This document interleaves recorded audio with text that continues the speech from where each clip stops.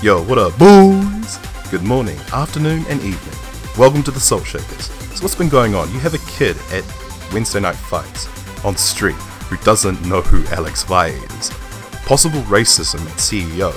The Red Bull Kumite qualifiers, and to top it off, the Dragon Ball FighterZ World Tour with a $60,000 prize pool. Whoa! It is so damn good to be a fighting game player right now. But hey, if you're in the FGC, make yourself seen, because no matter who you are, where you are, be it Timbuktu or the land down under, we want your stories that bring the thunder. Much love to Omen by HP and Standing Fierce like usual. So come on, man, let's go. You know how we do.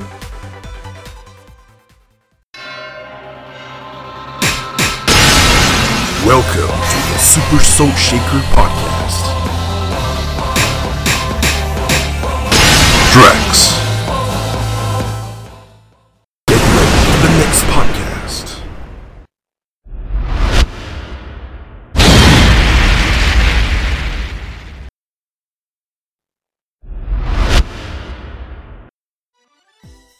Well, hello again for those who are here. I have got Yohozi with me. How you doing, girl? I'm doing good. How about you? Yeah, I'm doing really well. So could you just tell us about your name? Like, is it Dawn? Is it Hosey? I'm hearing quite a few. Yeah, things. it's weird. I'm called 3 different things, like depending on where I am. My name is Dawn, D-A-W-N, Hosey. Well, you could probably glean the spelling from that from my gamer tag, which is Yohozi. But pretty much everyone in the FGC who knows me calls me Dawn. Everyone who doesn't know me calls me Yohozi. And then at work, I'm called Hosey, because I guess it just sounds cool. So that's where the name comes from. Okay. Hosey, Yohozi, real easy. You didn't want to go for something, like, did you ever think about having, like, a completely different, like, style to your name? Because I'm always interested when people just use their own name. Yeah, it's weird, because Yohozi is, like, a mix of a gamer tag and my name. I started fighting games when I was in college in Tampa, and I didn't have I had an online name, but it was kind of lame, and I, like, bounced between stuff, from, like, World of Warcraft and shit. And I was at a local talking with Tampa Bison, and I'm like, dude, I don't know what my name should be. I say Yo a lot. Should my name just be Yo? And he's like, nah, that sucks. How about Yohozi? And I'm like, all right, that sounds rad. Done. Lock that down. So it was a real simple story, but now everyone calls me either Yoshi, Yohashi, trying to make it Japanese. Like, no, it's Yohozi. Well, come to think of it, when I first heard your name, I thought it was some kind of Japanese anime character type thing. No, that's the mix-up. I don't even watch anime. Screw that. You're not an anime watcher, but you play an anime type fighting game. Yeah, no, I feel you.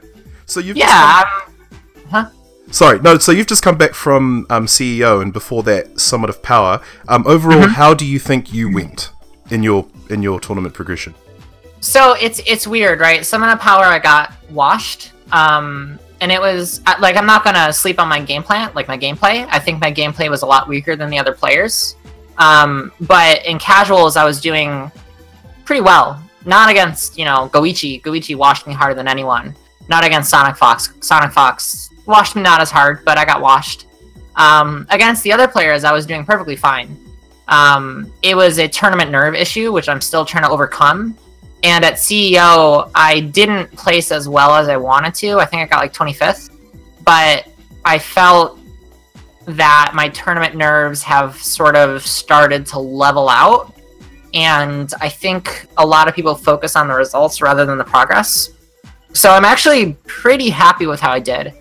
I'm not thrilled, but I'm not disappointed, if that makes sense. Yeah. So in terms of progression, like you said, like you definitely see like progress there. Oh yeah, of course. I mean, everyone in Dragon Ball is getting better every day. Some at different rates. Everyone has their plateaus that they have to overcome, and then they kind of go through a spike. There's a few players now that are going through that spike. Like Beyond Toxin is getting really good really quickly after. I don't want to say plateauing because the game's so new, but watching his play at CEO, was mind blowing. And I know that if I keep grinding, I'll have that moment too. It's just about, getting over the mental game for me personally. Yeah. A lot of people forget that a lot of these, pretty much every other top Dragon Ball player has been a top player in another game. I'm kind of the first player that has never been a top player in anything. I'm pretty much the freshest face in the Dragon Ball scene. So there's a lot of things that like other players have experience with that I really don't, but I'm getting there just from traveling a lot and caring about the game. Yeah, well, you seem to have come quite a bit, you seem to have come quite far considering the time, like you were saying, a lot of players have come from other games. I just want to mention, go briefly over, you said in your previous interview, you were talking about how you know Tampa Bison, you get along well with him, and Sonic Fox and stuff. Is there any friendly exchange between such players like Sonic Fox and Goichi to you, or is it just strictly business? Oh yeah, me and Sonic Fox are homies. Like really, it's everyone. I mean, it's harder to talk to the Japanese players because they don't speak English that well. But the two that do, Tachikawa and me are tight. I like Tachikawa a lot, and we both play the same team. Except now I play Android 16, so not the same team anymore. But we both play the Shell of Gotenks Kid Buu, which is something to bond over. And then Dogura, we have trouble communicating, but like we say hi and we smoke cigarettes together and say what's up and chill. So there's really no one in the Dragon Ball community I don't like or isn't friendly towards me. Yeah, despite the language barrier. Yeah. Yeah. We all say hi. We all wave. We all smile. If there's a language barrier, have Lord Knight translate. One of those things. So. Oh, that's cool. So you live in California, in Cali. Yep, NorCal. And I just hoping you could go over your team, Coalition.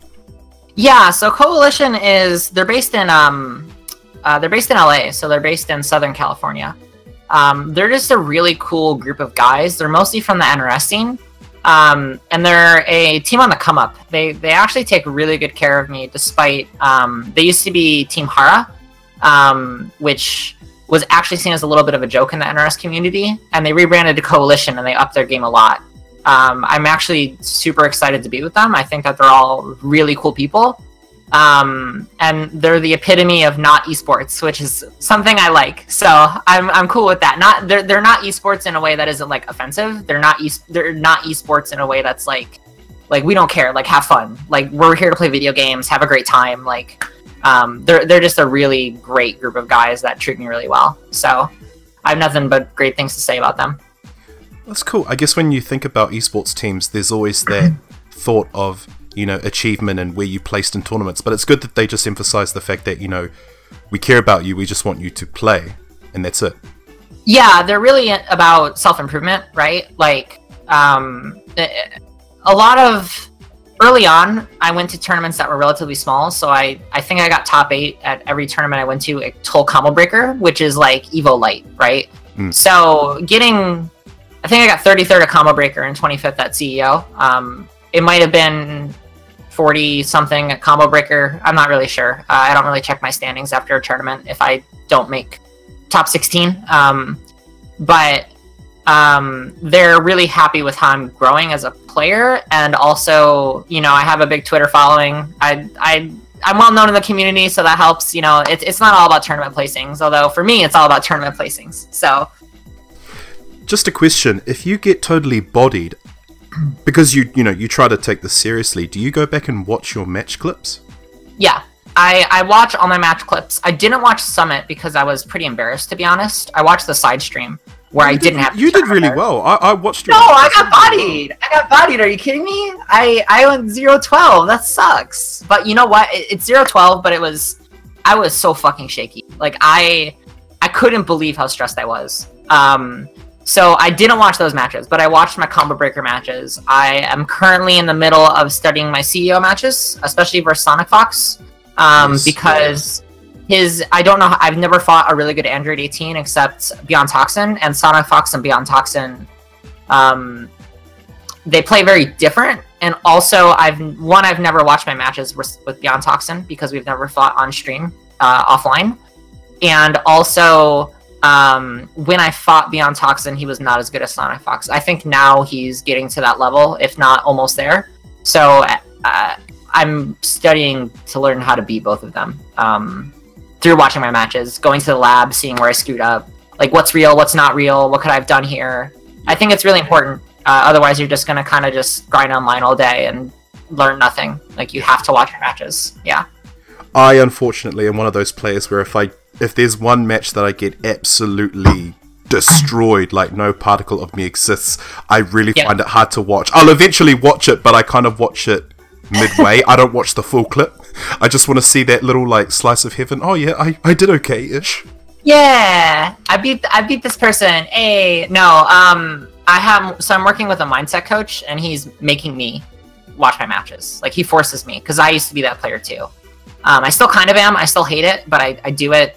I just grit my teeth, mute the sound, watch, and I have training mode open simultaneously.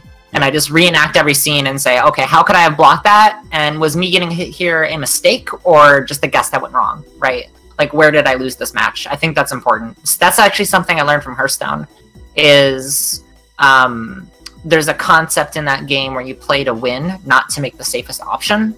And learning when your decision-making was risky but correct because you're behind, and learning when it was risky and wrong because you were ahead. Like, that's what you learn from watching matches. That plus defending against setups. Yeah, I get you. Yeah. So obviously we all know you for being the go-to girl for Gotenks.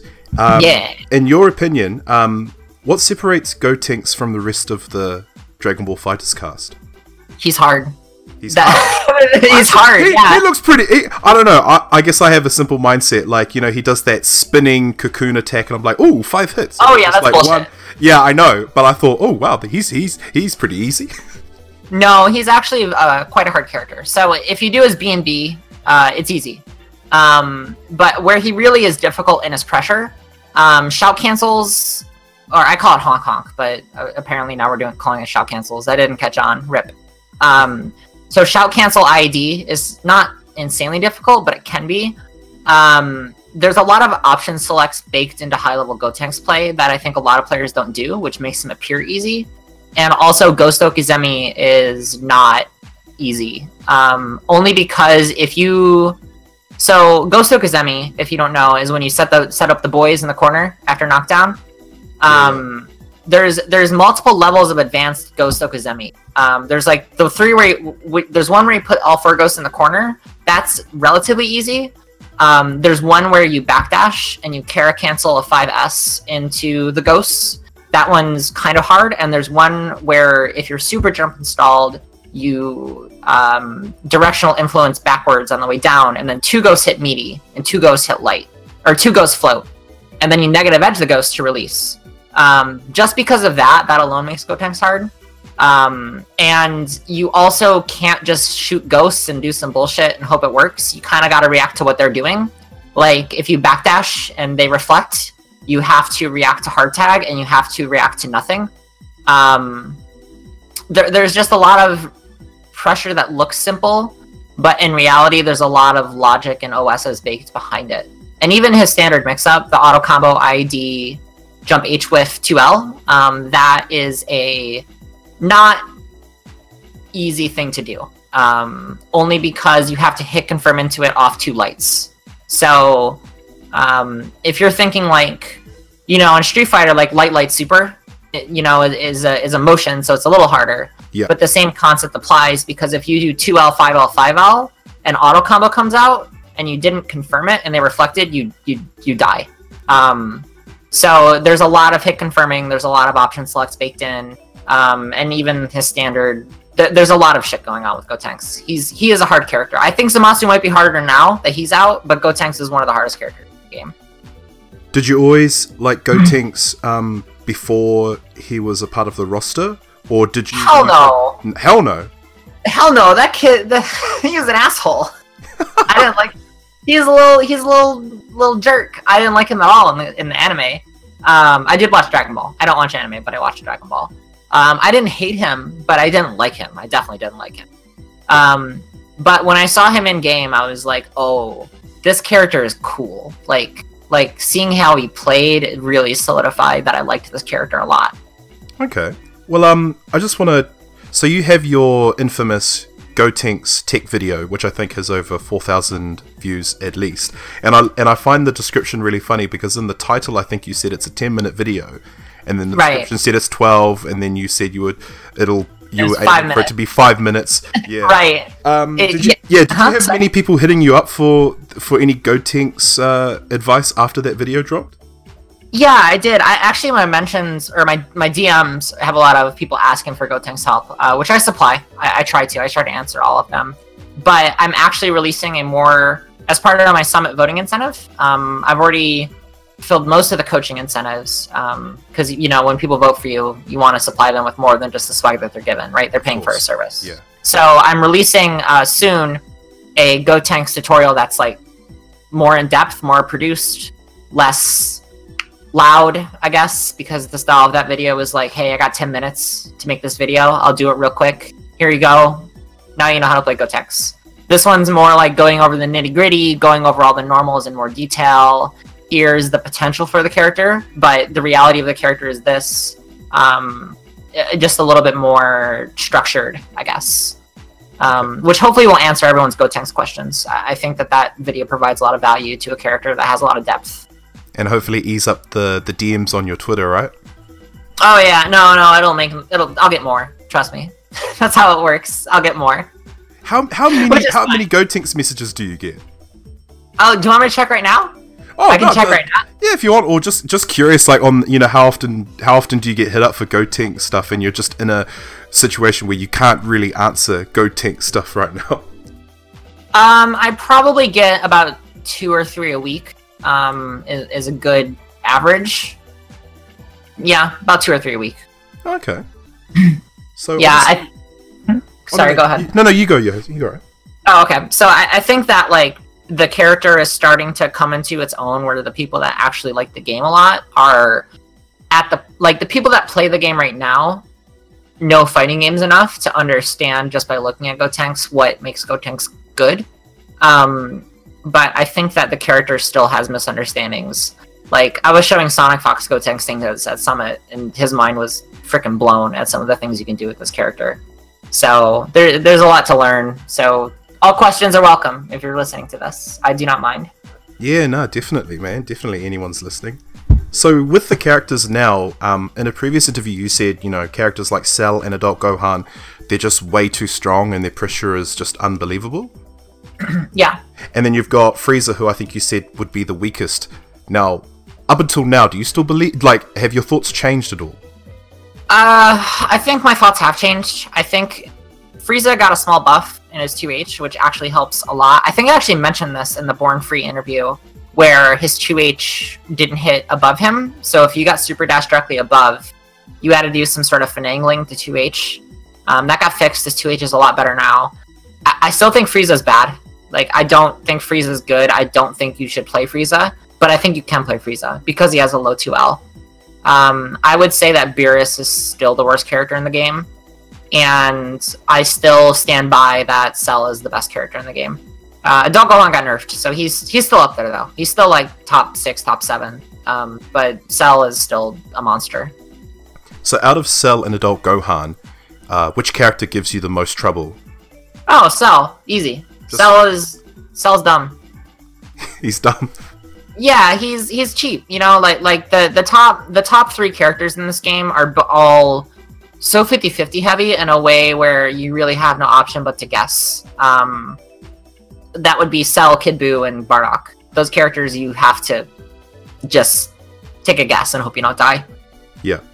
So with the professional players that use certain Dragon Ball FighterZ characters, like if you think about Street Fighter and how the balance changes always affects the meta, like who they want to see on top, I guess what I'm asking is, do you always get so like when you see like every player have a Cell on their team, or every player that has a Cell and an Android 16 on their team? Like, are there any particular teams that you just struggle with? No, I think as a professional player, if you aren't comfortable with Cell, you're not going to like the game. I do get scared when I see Cell, Kid Buu, Bardock, because those are the 3 best characters, and that team has kill combos. That's the scary thing to me, is knowing that you can die off a jump light. if you throw a jump light and they perfect attack, you die, is what I meant by that. I think that team is scary because when you see it, especially from an unknown player, you know that they take the game seriously. That is the most scary thing to me. I think when a top player picks them, I'm like, okay, no surprise, right? Like, that's fine. There's no characters that I look at in this game and go, oh no, I don't want to fight that, or no team compositions. It's just good old Dragon Ball, right? It's good old just fighting people. We're at a level now where, like, there's no Zero Doom Virgil, right? Yeah. Cell Kid Buu is cheap, but it is not Zero Doom Virgil. That's true, man.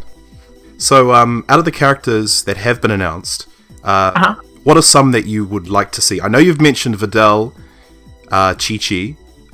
Would you be keen on seeing someone like Mr. Satan, as a joke character? Maybe. I think I'd like Mr. Satan. I would think it'd be funny if they released Mr. Satan. I don't know if that would be good for the game. Or like if they released him like as like a funny pack outside of like the DLC cycle. Like, here's the Mr. Satan. And you have him. It's $2. Like, go ahead. He sucks. But they're not going to do that. I think, my answer still stands on Videl. Chi-Chi, just because I really like the game Dragon Ball Super for the PS2. I think it's actually a really fun game, and Chi-Chi was top tier.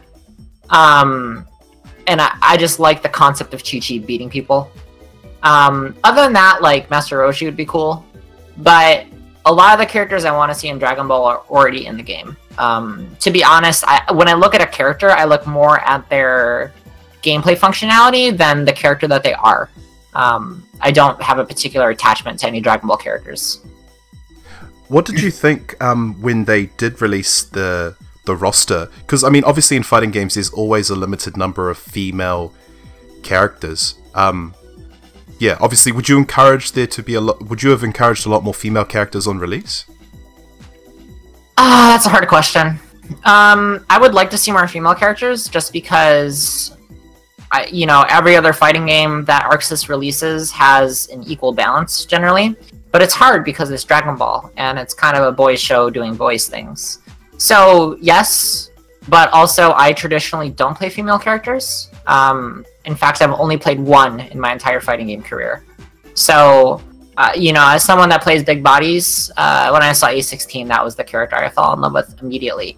And then Gotenks after I got my hands on the game. The female character representation is more for other people, not for me. Who was the female character that you used? I used Ori in Under Night in Birth. Uniel. Oh, nice. Yeah, I wasn't good at Uniel, but I played Ori. It was a lot of fun. But you're also a fan of all Arc System games, right? Like Persona. I feel like I'm rehashing the Born Free interview. I know. I just want to cover. Oh, dude, it's fine. It's fine. You are forgiven. Yeah, I loved Persona. I was not amazing at it. Part of that was my character. Part of that was Persona was the first game I ever entered a tournament for. I played Persona semi-casually. I managed to slip into a top 8 once when the game was, I think it was actually the last tournament for the game. So that was cool. That was my first top 8 and my last top 8 for 3 years until Dragon Ball. I really like that game. I still do. I'm going to enter it in the side tournament at EVO, just because I enjoy it, but I'm not going to do great in it. I wasn't great when I played that game. BlazBlue I like, but I fell off of once Persona came out, and I realized what it's like to like a game, like, a lot. And Guilty Gear I like watching, but I don't like playing it. It's not for me. Nah, I hear you. I quite like Guilty Gear as well, but I just prefer watching. I would never invest the time to learn it. It has a really miserable mid game, I think. Dragon Ball avoids that. I feel like maybe it's because when I was at the mid game, it was the high level play. But the mid game of Guilty Gear is miserable. Just everyone's mashing. Everyone's trying to get their big damage combos. No one's really, knows how to counter everything because the frame data is so weird in that game, and it's hard. It's really hard. Getting past that is a nightmare. So, with Dragon Ball FighterZ, apart from all the other games you've played, fighting game-wise, what's been the biggest learning curve for you? Doing nothing, actually, is really difficult for me, because doing nothing is actually very strong in Dragon Ball, especially on offense. It baits Reflect, and then you can react. It baits Vanish, and you can punish. It baits Reversal Supers. It baits a lot of things. I think doing nothing is a really valuable skill in Dragon Ball. Even but in a different way than Street Fighter. Street Fighter, when you think do nothing, you think, I don't want to press a button in neutral and I just want to walk. Dragon Ball has that in terms of the air mobility, but sometimes on offense, you just want to do nothing. Like, that's fine. That's okay. You don't have to pressure them right now because they're still in the corner regardless. And that's why Gotenks is so strong, partially because you can do nothing and also put out ghosts, which allow you to do nothing, right? Yeah. It's just a really cool concept that you can not press buttons and have 4 projectiles that you can't super dash through. That's why I love the character. So, overall, what do you think about the balance, just the current version of the game itself, like balance-wise? Like, do you feel like certain characters, like, how do you think the game is in general, balance-wise? I think it's a little poor, but not overwhelmingly so. Some characters could use a buff. Frieza and Beerus, I think, need to be buffed. Nappa needs to be buffed a little bit. Broly a little bit. A few other characters. But I'm not a big fan of just changing. How do I put this? Okay, those 3 characters are too bad. Nappa, Beerus, and Frieza. Nappa maybe on the lesser scale of bad. Cell and Kid Buu and Bardock are way too good.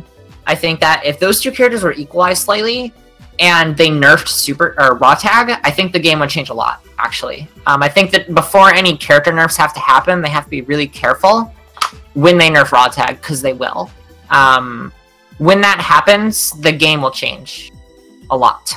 And what I mean by that is, we recently saw Kazunoko take CEO with frickin' Yamcha, right?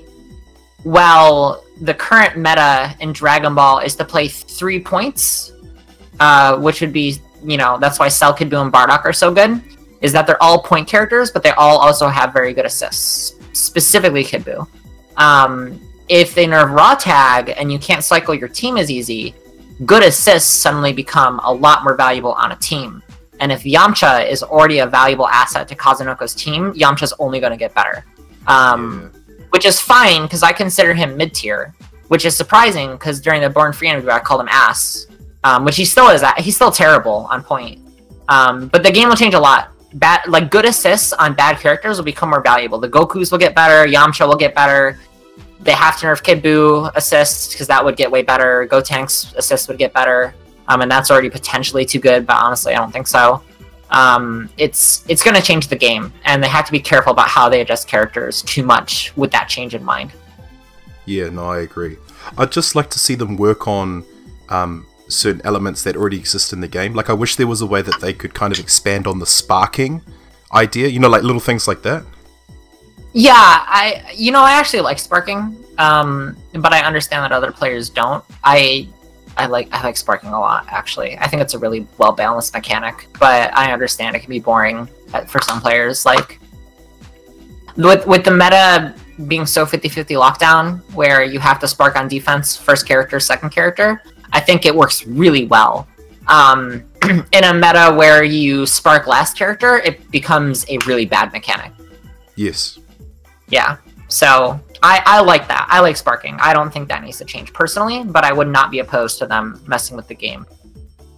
Like, I look at Tekken 7, and I think the previous one, where they have rage mode, obviously, when you have a certain amount of health, very, very low health.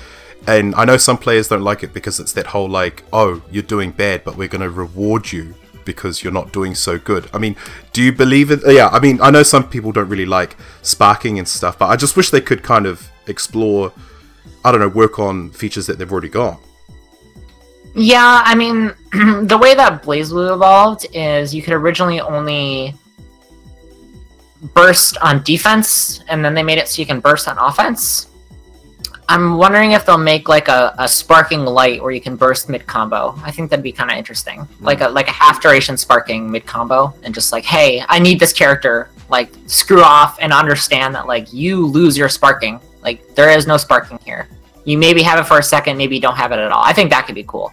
Like I just don't want to eat this combo. Like please, this character can't die.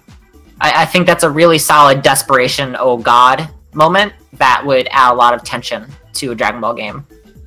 If executed well. Or maybe everyone will just burst first combo so they don't die to sell perfect attack around start. Who knows?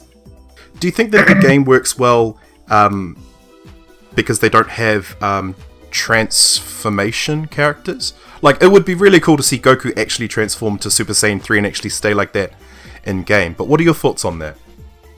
I wouldn't like that. I think that the worst part about Dragon Ball games, because I played Budokai, I played Xenoverse and Xenoverse 2 just as like a button mashy bullshit game. I don't like the power up mechanic because it's so exhausting to get to that point, and like it's not that great. You know, even in the characters in this game that we see transform, which is Frieza, Gold Frieza sucks, right? Like that's not Gold Frieza's bad. Like, yeah. I think that it doesn't. I would rather them make a good character than make a good character and then have all the characters have gimmicks. That said, I could see another stance character in the game, which could be Zarbon or Base Goku. Like one of those two characters would be cool to like transform and match. I think that's a cool mechanic that isn't explored as much. Which luckily they're exploring a lot of mechanics in the DLC, which I enjoy. I just wish they gave us more super characters, you know, like on release. Like, I mean, I'm all good for Dragon Ball Z characters, but I guess I was just really looking for the big titans. Like, I was looking for merged Samazu in the beginning. I wanted like Jiren and, you know, all those guys from the beginning. Yeah, that would be cool, but I think, how do I put this? I don't have an attachment to Super. I like it, but I don't love it. I think that the roster that they released is probably the correct roster, and Jiren, at the time when they were making the game, might have been weird to include, because I don't even think the anime was done. No, the anime was not done when Dragon Ball FighterZ came out, you know?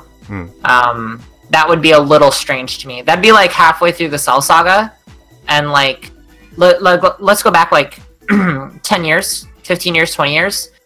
That would be like you're working on a game at the same time as the Majin Buu saga, and Kid Buu shows up, and then 3 weeks later your game comes out and Kid Buu's in it, but the saga's not over. You know, to me that would be a little strange. I think that Jiren as DLC is correct. I just hope it's. I know it's not going to be, but I wish it would be Phase 1 DLC rather than Phase 2 or whatever. Because he's coming out. Like, he's Jiren, you know? Yeah. But mid-season would be a little weird to me. Okay. What's your favorite Saiyan transformation? Ooh. Well, do you even like the Saiyans? You know, do you have it in for the Namekians or the Arcosians? You know, other races? I like Tien. Tien's dope. You know, like, I gotta be honest. My boy Tien's cool. He's my favorite character in Dragon Ball, by far. Is it the 3 eyes? Is it the bald head?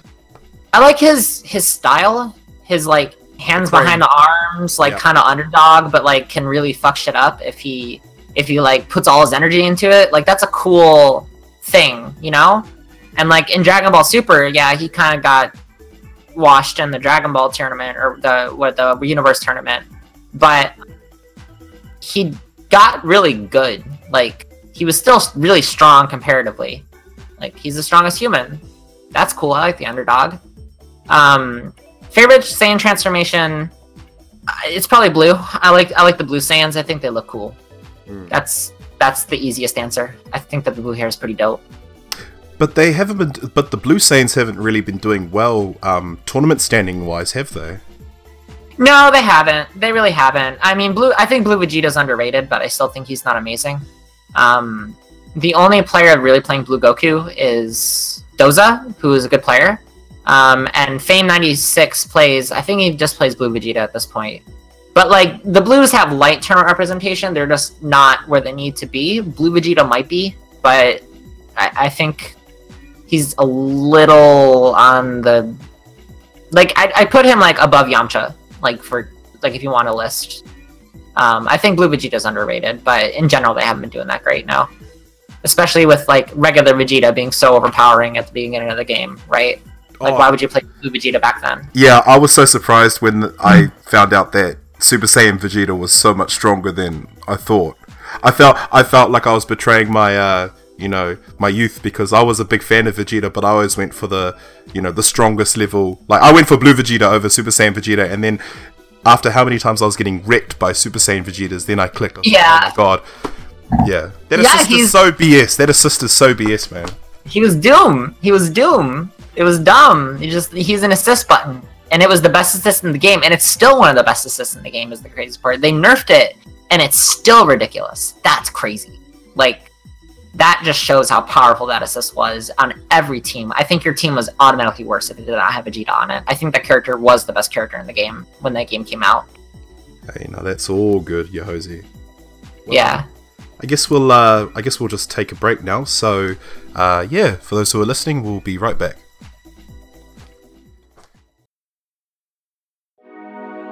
Hey everyone, this is Justin Wong, and you're watching the Salt Shaker Podcast.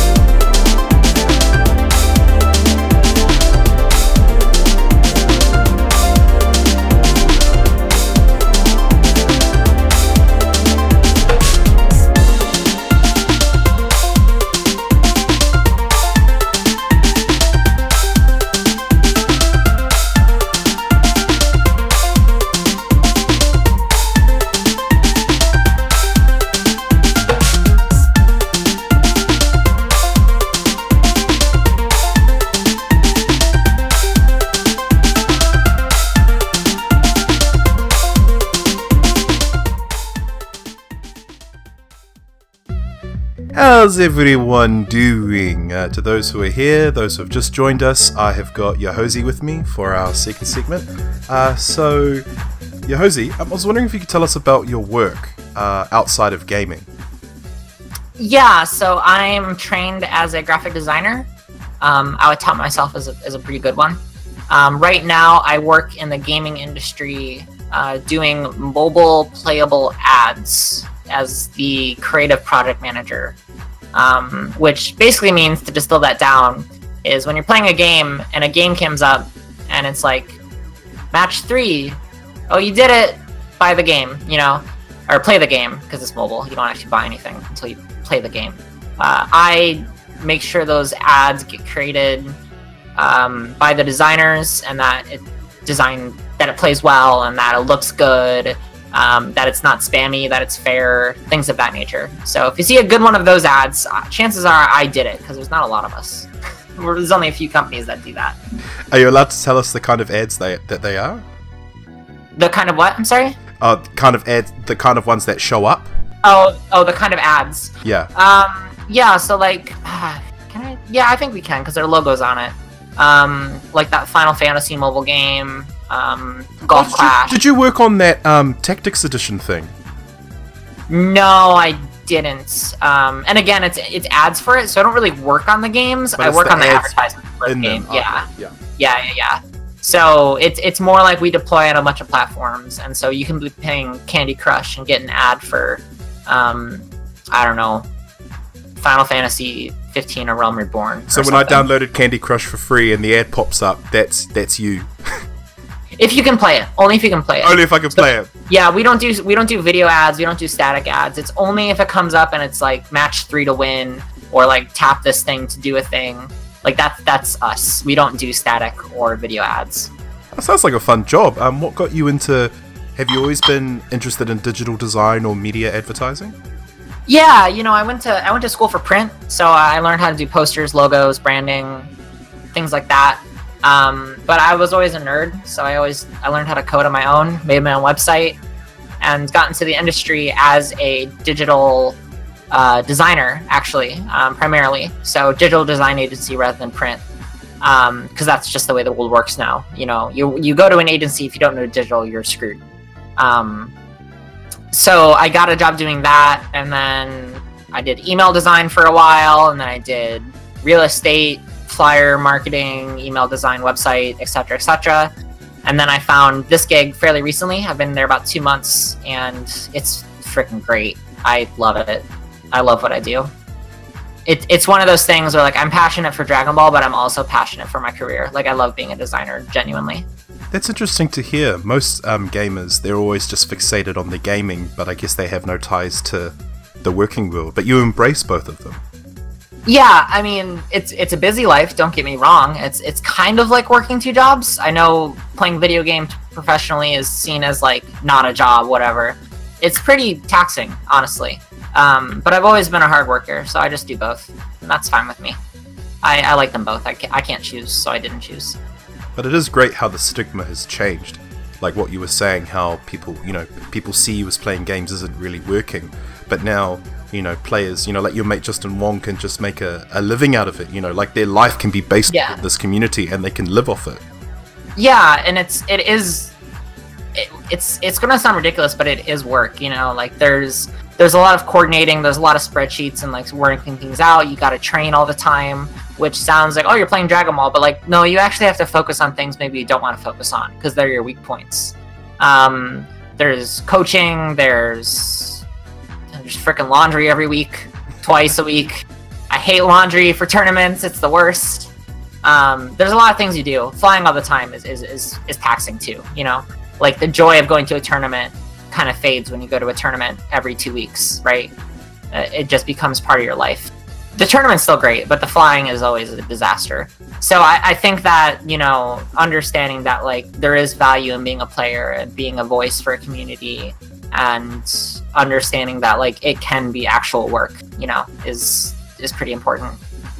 I still struggle with the idea that I have to explain to people, like being a fighting game player and kind of what I do, and that, I don't drink. This is my entertainment. This is my zen. And it's really hard to crack through to people. They just kind of look at you and like, there's no future in it, man. And it's like, but, there's no future in fantasy football, man. But people still do it.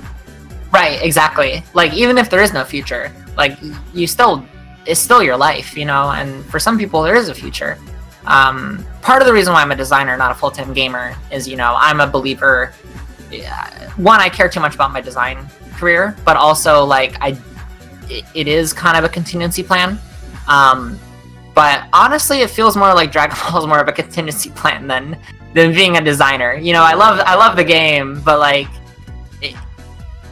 let's put it this way: if I could go, let's say I went super hard in Twitch and I started streaming regularly, and my Twitch was doing good when I was streaming regularly, like went from 0 to 200 over like the course of like a month, and it's exponential, so it grows faster than that. Like, and I went hard into gaming. I could do it, but I don't want to. I don't want to be a full-time gamer. That's not who I am, right? Mm-hmm. I am just. No, sorry, go ahead. No, you go. I'm just someone that's really good at video games, and I want to be good at video games. That's all. That's all I want to be. I want to beat the hell out of people and make them feel bad. Like, even being a streamer, I would love to be a streamer, but I couldn't. To me, like, I'm simple. I just want to play the game. Setting up, the account and the donate windows and stuff, like, to me, that's just too much work. Yeah, I like that part. The part I don't like is, one, having to do gaming in full makeup. I don't want to do that. I'm even starting to show up in tournaments in like just a freaking hoodie. Like, I'm like, I don't care anymore. Like, I just want to play this game. So like the idea of putting on makeup to stream, I'd have to get like, streaming from your bedroom is the most bizarre thing on the planet, and you won't understand that unless you stream. Like I need like a separate office stream, if that makes sense. Like, that's all too much work. I don't want to do that. I just want Dragon Ball. Yeah. I mean, like, even the guests that we've had, the first thing that they ask, and I always forget to mention it, is that it's not live. Well, recently the ones we've done are not live, it's pre-recorded. So when they get in that whole, oh no, I need to are we live? I might need to have a shower. I have to do makeup. And with streamers, it's about, like pleasing the people. But, FGC people, man, they just want to play the game. Who cares if I'm wearing last week's singlet, Yeah, it's great. Who cares? I'm sweaty. I got home from work. I scootered home. That's a lot of work and effort. I don't care. I'm on the microphone. It's fighting games. I can show up to a tournament like this. I do every week. So, whatever. Yeah. Well, in a way, that's what they want to see. Yeah, they want to see you tired and exhausted, and you sit down and you play Gotenks and you make someone feel real bad. That's what people want to see. That's what we want, man. That's what the people want. Absolutely. So, I just mentioned the word stigma before about, professional gamers. You're a redhead. You're a natural redhead, right? No, I'm not natural redhead. This is dyed. Oh, it's dyed. Oh, so you're naturally a brunette? Yeah. My hair is like a dark brown, so it's it's a shade I don't really like that much, so I just dyed it red. Okay. Plus, I'm white as hell, so it fits. Pasty white. I'm pasty white, exactly. So the redhead is less contrasting, I guess, it's why, honestly. It just looks better on me. Okay. Well, to me it looks good, and I guess I just wanted to pose the question, what do you think about redheads? Because blondes are a bit kind of blasé, brunettes I think are a bit more kind of intellectual. Redheads, I don't know. Someone told me that I should never date a redhead because they think they're just too crazy. They're unpredictable. They can get out of control. What do you think about that? Oh, really? I see. Well, that's my experience with redheads. I've only dated redheads now that I think about it. Really? So maybe that just means they're all lesbians. Maybe just redheads are lesbians. Redheads are lesbians, Yeah, that seems accurate. I'm checking the numbers. Yeah. I can confirm that all redheads are lesbians. Oh, well, you just heard it here. Redheads are lesbians. Yeah, no it's true. No buts. If you're listening to this, you just don't know yet. But trust me, you'll figure it out. It's your mind will be awakened soon. Yes, exactly. If it's alright with you, Yohosie, I just want to mention a bit about your sexuality, because obviously Sonic Fox is homosexual, queer, and then you are lesbian. How was the initial response when you entered the FGC? It's quite a warming crowd, but how do people accept, someone that's a bit more special? Oh, they don't care. They don't care at all. There's a little bit of homophobia in the FGC, but there's a little bit of homophobia everywhere. Yeah, in terms of the FGC, it is the gayest, blackest, most Hispanic, most Asian community on the planet. Everyone, no one cares. No one cares at all. It's not been a problem whatsoever. At the FGC, honestly, what I like about it is that it is so minority focused that anyone can do whatever, Sonic Fox is a gay furry and everyone loves him, if that can shine in your community, then what living the fuck evidence, can? Yeah. Yeah, exactly. And I love that guy. He's freaking awesome. So, everyone has been super accepting. No one cares. So, are you in a relation? Where do you stand on relationships? Are you seeing anyone at the moment, or are you focused on gaming? I'm not seeing anyone. I'm not focused. I am focused on gaming. I'm not gonna lie. I'm focused on gaming. I haven't been going on a lot of dates, but I am single. Yep. I have been for about a year now. So, just been chilling. Me and Goku on a relationship. Hey, no, I hear you. I guess it's always easy to just kind of put aside other things and just focus on the inevitable task. Yeah, I moved to NorCal fairly recently, so I got settled, and then Dragon Ball came out, so it's I haven't really had a chance to date that much. So I'm fine with it. It's cool. Hey, that's all good. But have you had someone try? Have you ever been given a pickup line before? Has anyone ever been that bad to try and do that to you? At a tournament? Or just anywhere, or even if you've had an awkward, or even just an awkward exchange between someone. Yeah, I had. So at a tournament, someone was hitting on me, and I told them I was a lesbian, and they cried. That was really fun. I think that was the highlight, and it became a therapy session where I counseled them, and they're like, "Everyone I like is gay," and I'm like, "It's okay, dude. You'll find someone that's not gay. It's most of the women in the world, so don't worry." That was probably the most awkward time I got hit on. That was at a tournament. But yeah, you always get hit on. It's just life, right? You just go whatever. Luckily in San Francisco, no one bothers anyone, so that helps. Hey, oh my god, don't go on, hey.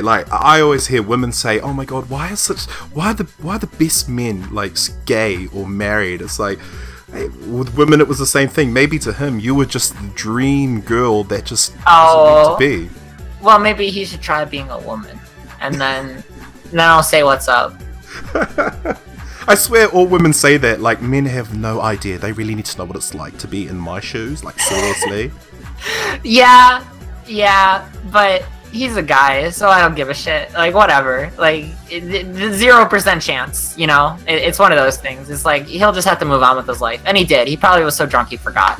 But he definitely was drunk and crying at a porch outside CEO.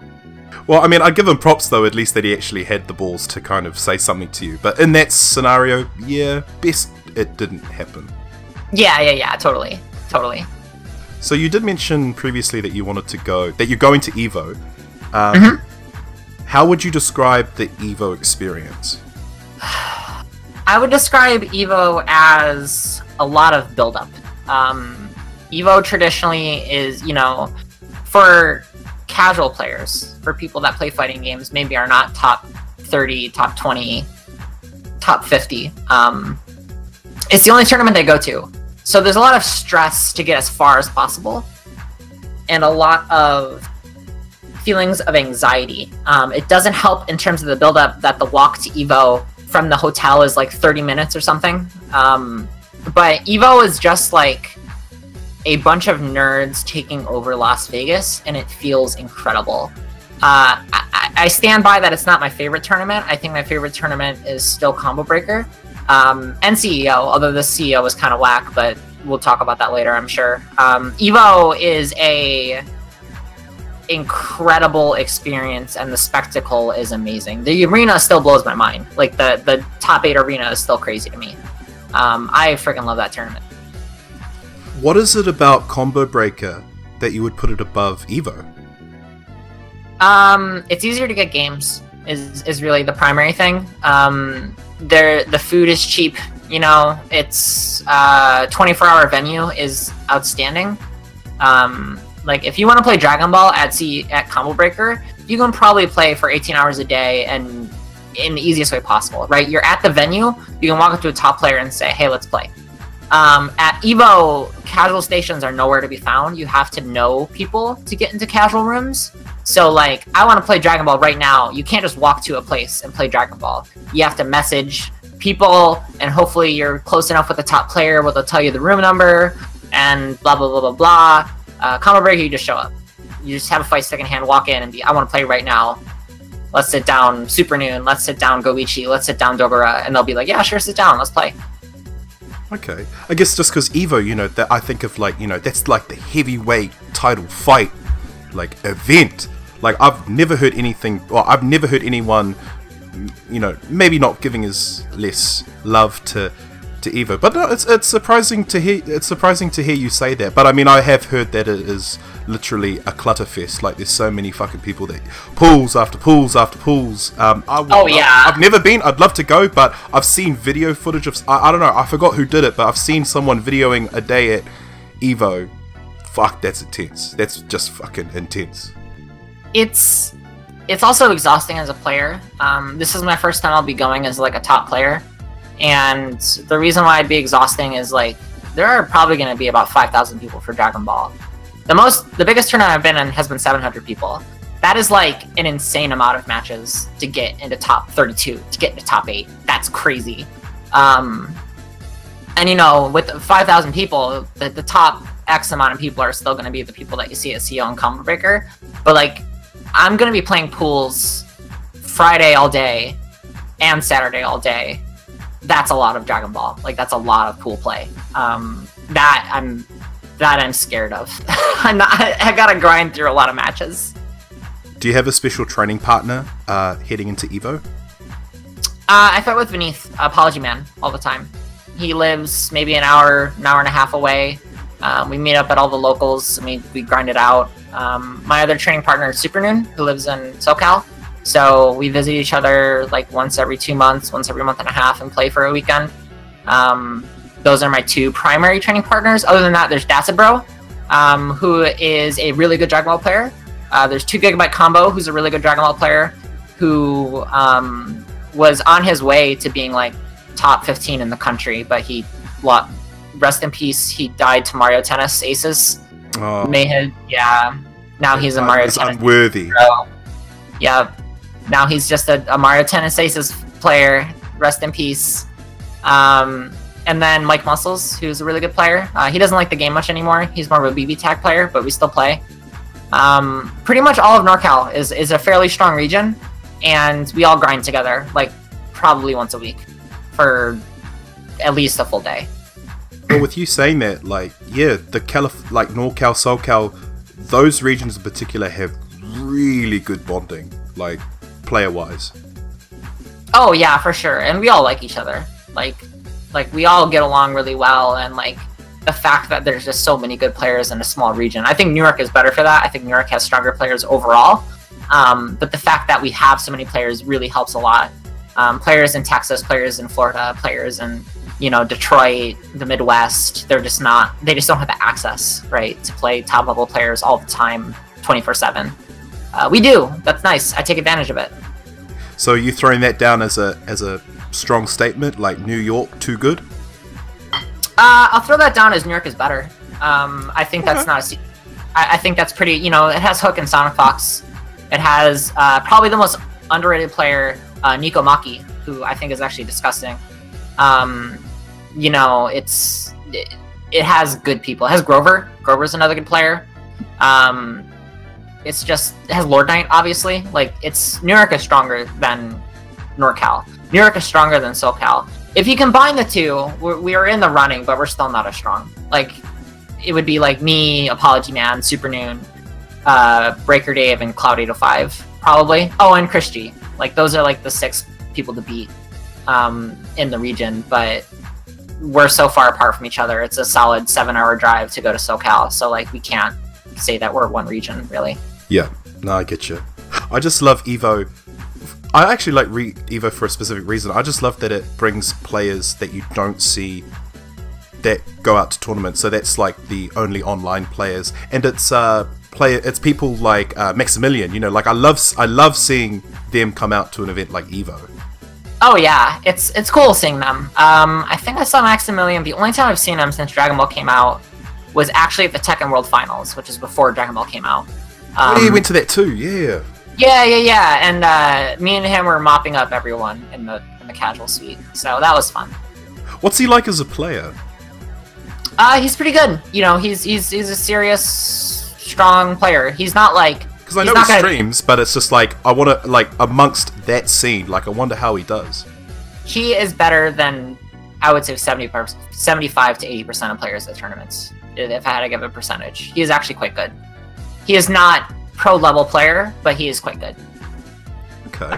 The problem with him is that he's a streamer, so he plays a game for 2 months, then stops, and then comes back occasionally. Exactly. So when the game comes out, he's always a pretty strong contender. I fought him online, and I was shocked actually at how good he was. But he that's the streamer life. You play a different game after a couple months because it doesn't stick around, or it's just not your thing. So is there anyone that's a YouTuber or is an FGC person that you haven't met that you'd like to? It's a good question. I feel like I've met pretty much everyone at this point. I've traveled to a lot of tournaments recently. I don't know of a top player I haven't met. Or even a YouTuber that I haven't met. I think I've met pretty much everyone. So no. So no. Alright. No. Well then, has there been someone you met that surprised you? Leffen. Leffen is maybe the nicest dude I've ever met in my entire life. Man, honestly, from a standard picture, he looks a bit kind of shady, a bit dodgy, but that's just from first impression, my first impression. I am inspired by Leffen. I actually really like Leffen, and me and him have some serious real talks a lot about Dragon Ball. Like, he's one of my main people that I go to when I need support. He is a extremely cool guy. I like Leffen a lot. And I didn't really know much about him when it was Smash, except people said he was a jerk, so I thought he was a jerk. He's not at all. He's a really nice guy. So he's the one that shocked me the most, I think, is just how much I liked him. Like, oh wow, like, you're really freaking cool. Because I think it's him that he's been banned on like forum sites because of his, not trash talking, but just like his interactions on forums and stuff. I think he's the player, yeah, but then you've met him and he's not really a bad dude. I actually think as a player, he's not that mean either. I mean, maybe on message boards occasionally, but as a whole, I think he's a really cool person. Even on Twitter, I think he's a cool person. Like, I have zero problems with him. I don't know what messages he's posted, so I can't comment on that stuff. But all I know is I like him a lot. He's a really cool guy. We get drunk a lot and go to bars and shit, so he's cool. What do you normally drink? Rum and Diet Coke is my classic. I drink rum because it makes me the least sick. The least sick? Yeah, rum and vodka I can drink. I can't drink anything else, any other type of liquor. And I'm a lightweight, so, you know, it's just you easy. Yeah, it's just easy. It's a classic. It's simple. I know what I'm getting, you know? So, like, you get along with Leffen and, you know, other big name players. What about any other female players in the FGC? I want to hear more about if you've met any of the, like, do you see many other female gamers on the scene? Yeah, so there's a Combo Queens meetup pretty much every major, where we all just get together and do a meet and greet and make each other feel welcome, and then we all kind of split up and get drunk or like hang out or whatever. I'm not as close with the female side of the FGC as I want to be, just because there's no one that I've been like, oh, like that person's awesome. Like I'm really close with someone named Kara, who goes by Kara Cancel, who is a Catherine player. But after that, like, there's Kat, who is Rich's wife, who runs Rick's wife, who runs Combo Breaker. She's really cool. I like her a lot. Like she lives in NorCal now, so me and her are pretty tight. But after that, not so much, honestly. Yeah. I wish I was closer to more women in the FGC, but I'm really not, which is a shame. Is it more that they just kind of, as soon as the event's over, they just kind of go back to their own life and just like hang out with their own people? Because I feel like there's more of a camaraderie between the men, you know, between the males. You know, like, oh, you want to grab a beer afterwards? Yeah, sure. Yeah, I think it's more because there's more men in the FGC, right? Like, I think that's more what it is than the fact that like the women go back and do their own thing. I think it's just that there's a lot more men, so it's easy to make friends with men. And plus, now that I'm I spend most of my tournament playing games against other top players, and I'm the only female top Dragon Ball player right now. So because of that, I don't really just hang out with women at tournaments much. Yeah. Okay. So with Evo, we did mention very early about your placing at CEO 2025. With Evo, are you wanting to crack top 24? I mean, obviously you want to, top 24, top 16. Like, what would be the ideal placement for you? I think top 16 would be a great placement. I think you could actually do it. Like, I'm not just saying that. I feel like you could actually, yeah. Yeah, I really do think so. Especially because, like, I'm a player that likes familiarity. I don't adapt well to weird situations. That's a lot of why I lost that CEO without putting up too much of a fight against the players I lost to. That's not true. But I lost a character on familiarity more than anything, which is acceptable for me to lose to. I'm okay with that, right? It's still early. But after like Apology Man got 7th, right, at CEO, which is Evo Light.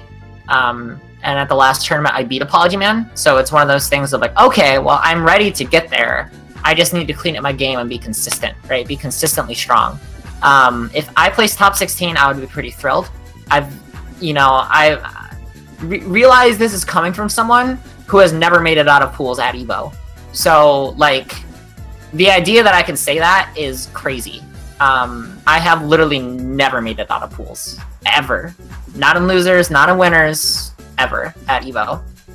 The only tournament I made it out of pools at where it was a major part of the tournament was CEO 2014 for Persona. So like the progression from back then to now is already insane. I would be disappointed if I didn't make top 24. I would be happy if I made top 16, and I do not think I'll make top 8, but I will try. If that's like the range of where I'd be happy versus disappointed, right? Well, in terms like you were saying, your progression, like 16 could definitely be the number you'd fit into. Yeah, if I had to put a number on myself, I'd probably put myself like 26th, 25th. Like that seems like a reasonable number for me to be at in terms of like player rankings or whatever, which is stupid to put in a ranking on yourself, but hey, I'm okay with it. Like the idea that I can make top 16 is very much within arm's reach. So I'm gonna go for it. You mentioned consistency, and I think about Takido's consistency with Akuma. Like, despite all the changes, all the character additions and bugs and all that shit, you know, he's just still been able to achieve, just in general, you know.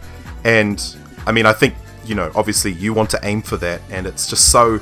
But that's the thing, consistency's so hard. Like, how do you find your progression in terms of just hitting that level of consistency where you know that you can achieve it? I guess I just gotta be like Tokido and meditate for an hour before every match, you know? Like, have that cold Japanese stare.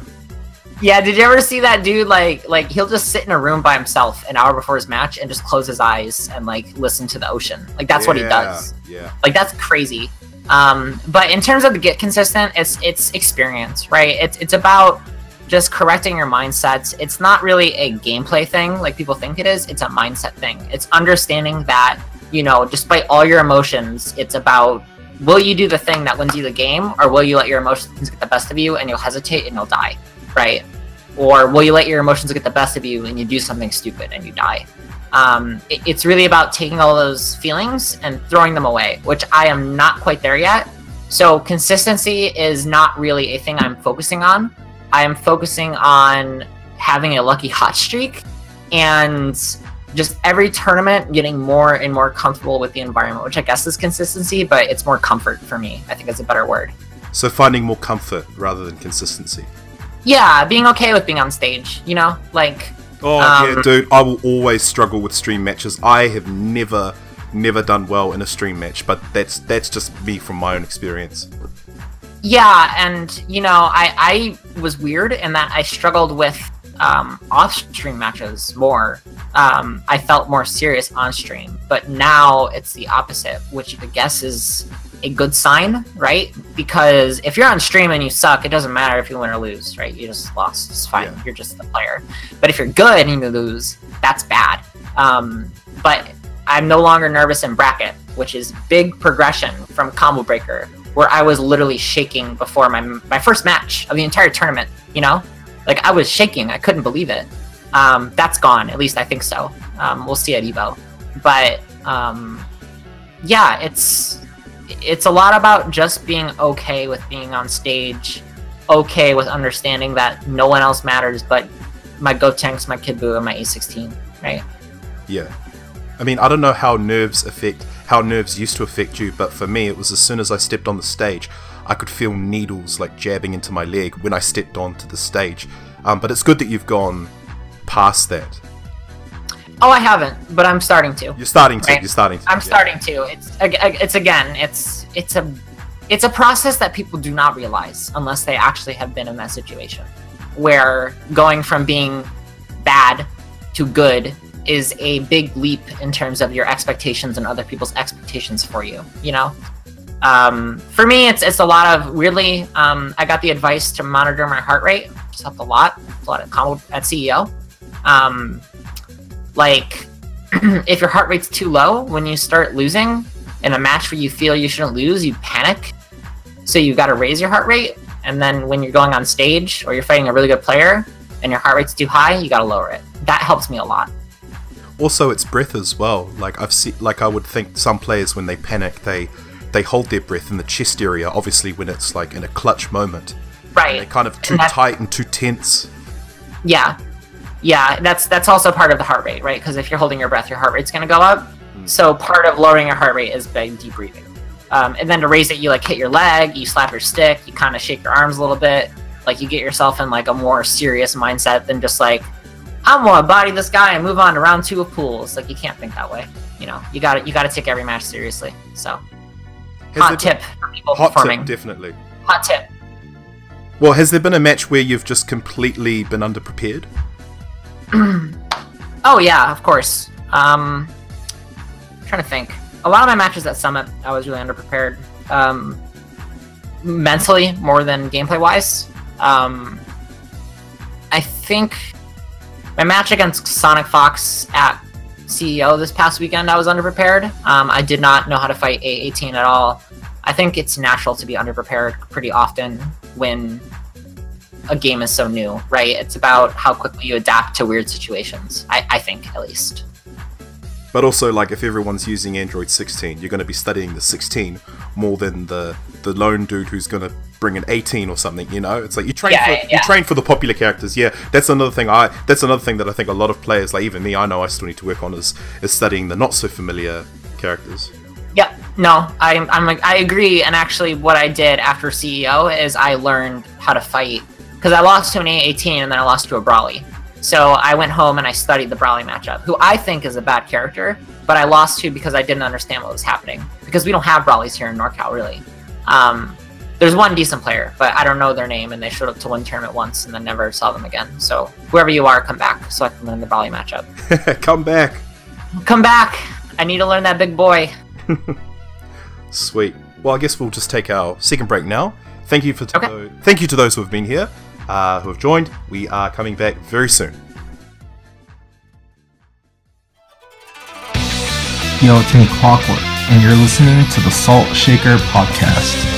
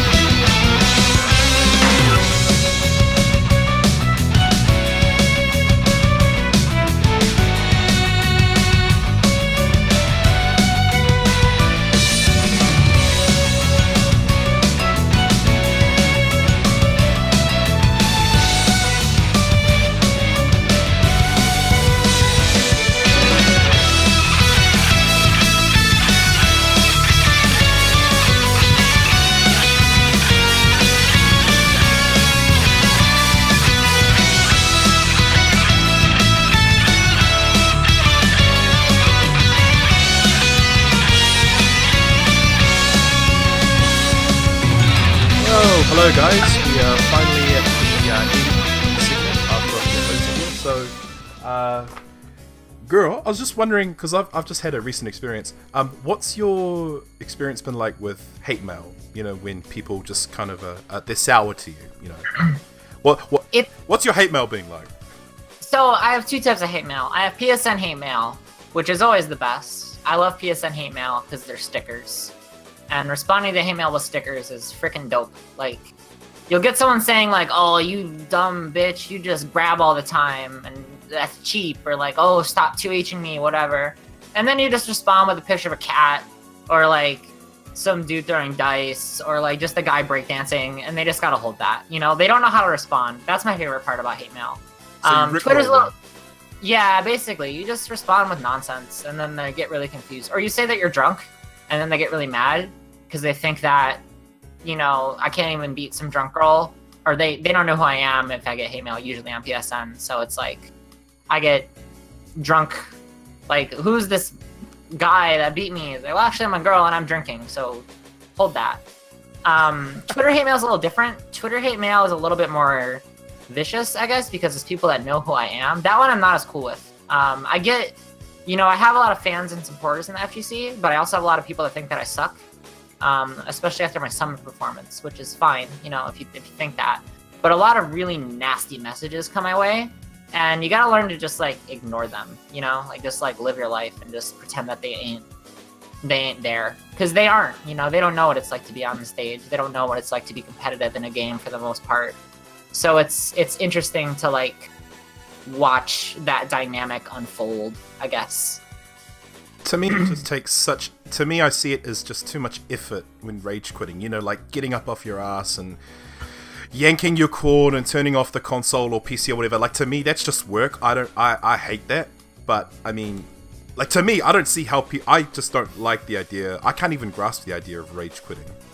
Yeah, I've never rage quit in a fighting game. I don't think. I might have when I first started. But if I ever rage quit, it's more out of embarrassment than actually being mad. I find myself not getting mad when I play fighting games, really. I threw my first thing at a tournament recently. That was cool. It wasn't a stick, it was a lighter, but I needed to throw something. That felt good. No, definitely, man. You gotta do, you know, just to whatever, just to calm the nerves. So exactly. So what's been like your fans to haters ratio?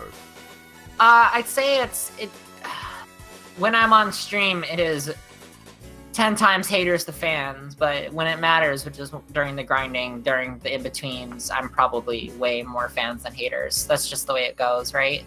Like, when you get blown up on stream, it happens, and you get people that send you angry messages. I got a lot less at CEO than Combo Breaker, probably because I performed better, and a lot less at CEO than Summit. So I guess that shows personal improvement, right? Yes. But it's interesting just seeing fans, how they can be behind you 1 minute, and then as soon as you do poorly, they just kind of trash on you, or even just go like, oh, I don't really think your Hosie's where she was 5 months ago.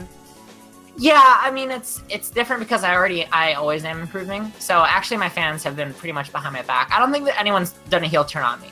But if they do, let it be known, I will forget your name and not know who you are. So Yohosie will just dismiss you. Yes, Yohosie will dismiss you from my brain. You are gone. Goodbye. That's being classy. You know, you're not gonna be like, you know, you're not gonna be lower than them and call them shit. No. That's not who I am. I'm too nice for that, I guess. Well, like with the hate mail, because you're a girl, like I'm just hoping that they're not too atrocious with what they say. Like, oh, you know, if you're real, send me a pic. Send me something else. Oh yeah, I get that shit all the time. You just learn it. My DMs are a nightmare, but you just learn to accept that. Like, it's weird when you get a lot. Like, when you get a little bit of hate mail, it's hard, right? Because you don't know how to handle it. When you get plenty, it's like, whatever. It's just another one of those. But I still get more fan mail than hate mail, so that's A+ in my book. What's been the most touching thing that a fan has told you? I got a lot of touching messages after Summit. It's hard for me to like call it a specific one.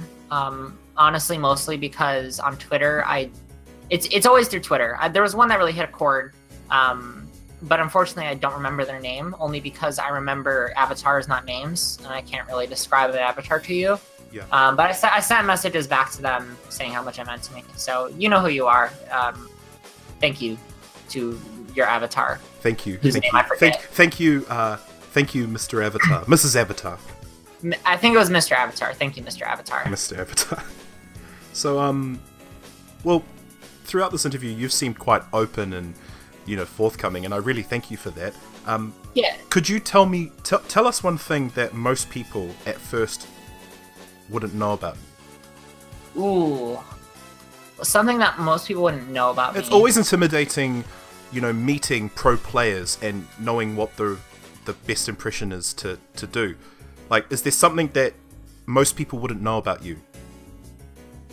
It's a good question. I will say that if you do want to meet me, I think the worst thing you could say is sorry for wasting your time or anything of that level. I like playing Dragon Ball, period. I don't care how bad you are. I don't care how good you are. I just want to play. So, I you know, the thing when people meet me most and they want to play is like, oh, like, you bodied me. Sorry for wasting your time. That's the one thing I don't want. In terms of, like, to actually answer the question, that's really difficult. Like, I am so open about my life that it's hard to really, like, nail down one thing that people don't know about me. I mean, I'm pretty open about being a lesbian in NorCal that plays video games competitively, right? Like, that's kind of my life. And being a designer is in my Twitter bio. I can't really think of one, to be honest. I'll stew on that question. I'll think of something. Okay.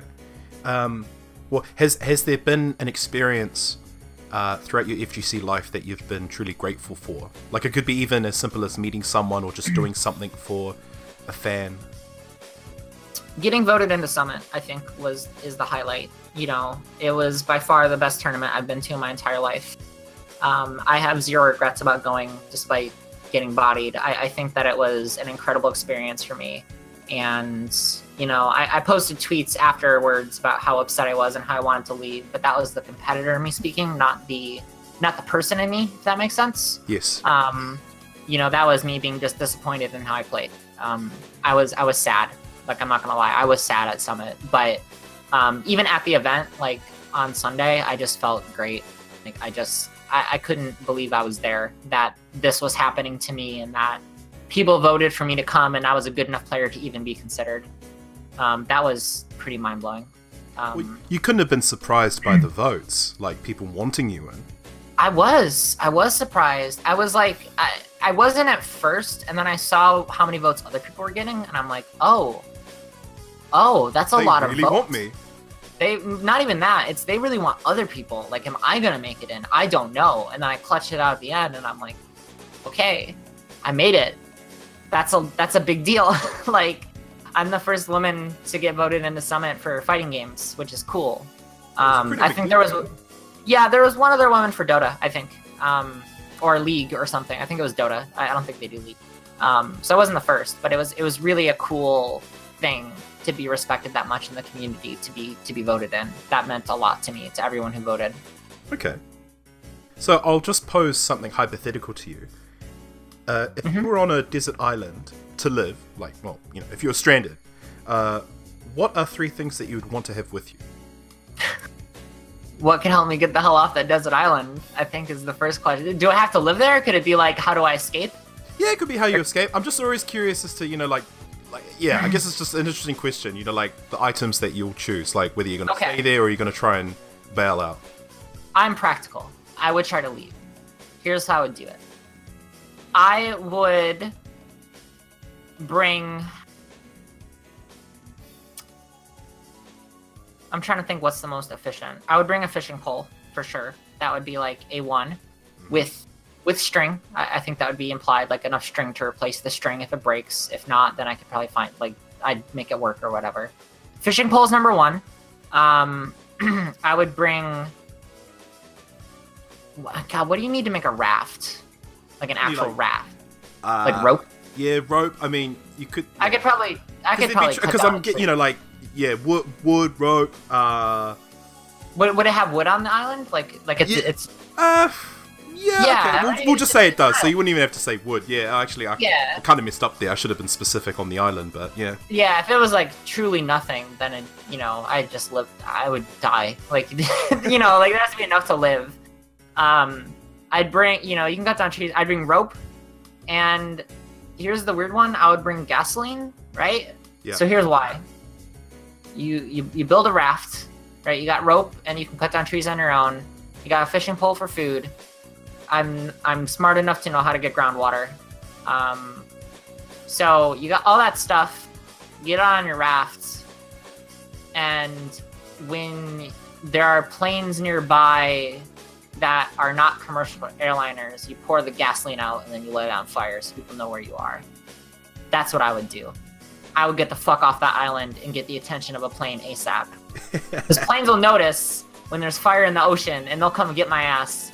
And they'll be like, you gotta play more Dragon Ball, girl, you ain't dead yet. And then I'll get back, and there'll be 5 new DLC characters, and it'll be dope. Okay, interesting. Very practical. Yeah. I don't know, when I was asked it, I was very, like, my answers, like, I wanted to stay on the island. I think I said something like, I forgot who asked me, but I was like, water purifier, beaker, and then the person was like, wait, you wouldn't want to leave? And I was like, oh, I didn't think that was an option. I guess it's just a nice way of saying if you're the type wanting to stay or go. Obviously, I ain't being single forever.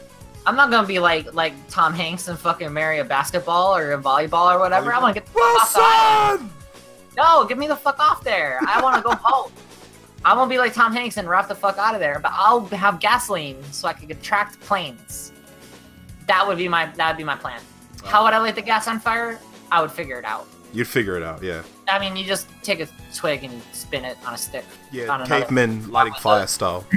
I could probably do that. I learned that like a long time ago. So my people I lived with growing up are all outdoorsy people, surprisingly. So they taught me a bunch of weird shit.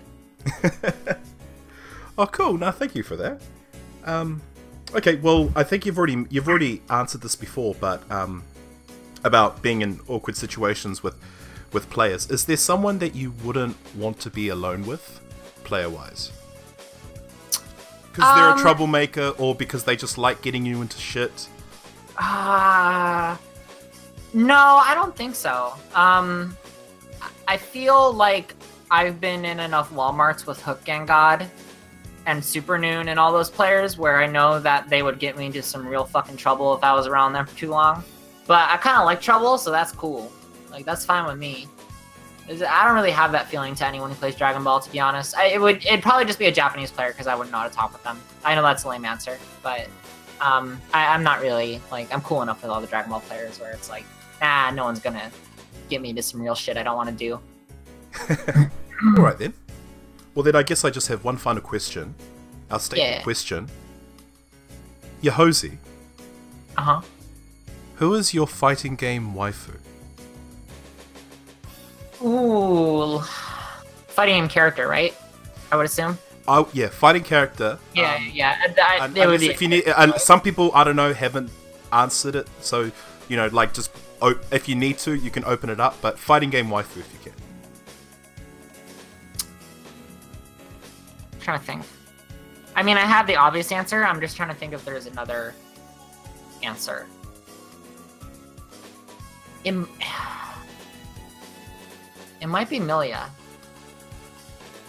It might be Milia. My initial answer was Ori. Well, I thought so too. Yeah, but I think it's Milia, honestly. Like, I like how Ori plays, and I like that she has a dude that with a sword, and I like the way how when she walks, her heels click on the ground. Like, those are like the weird things that I like about that character. But would I actually want to marry Ori? No, it'd be Milia. Milia's dope. So Milia. Milia, she's beautiful. She has dumb mix-up. She's the waifu. She has a license plate on her head. That could probably go.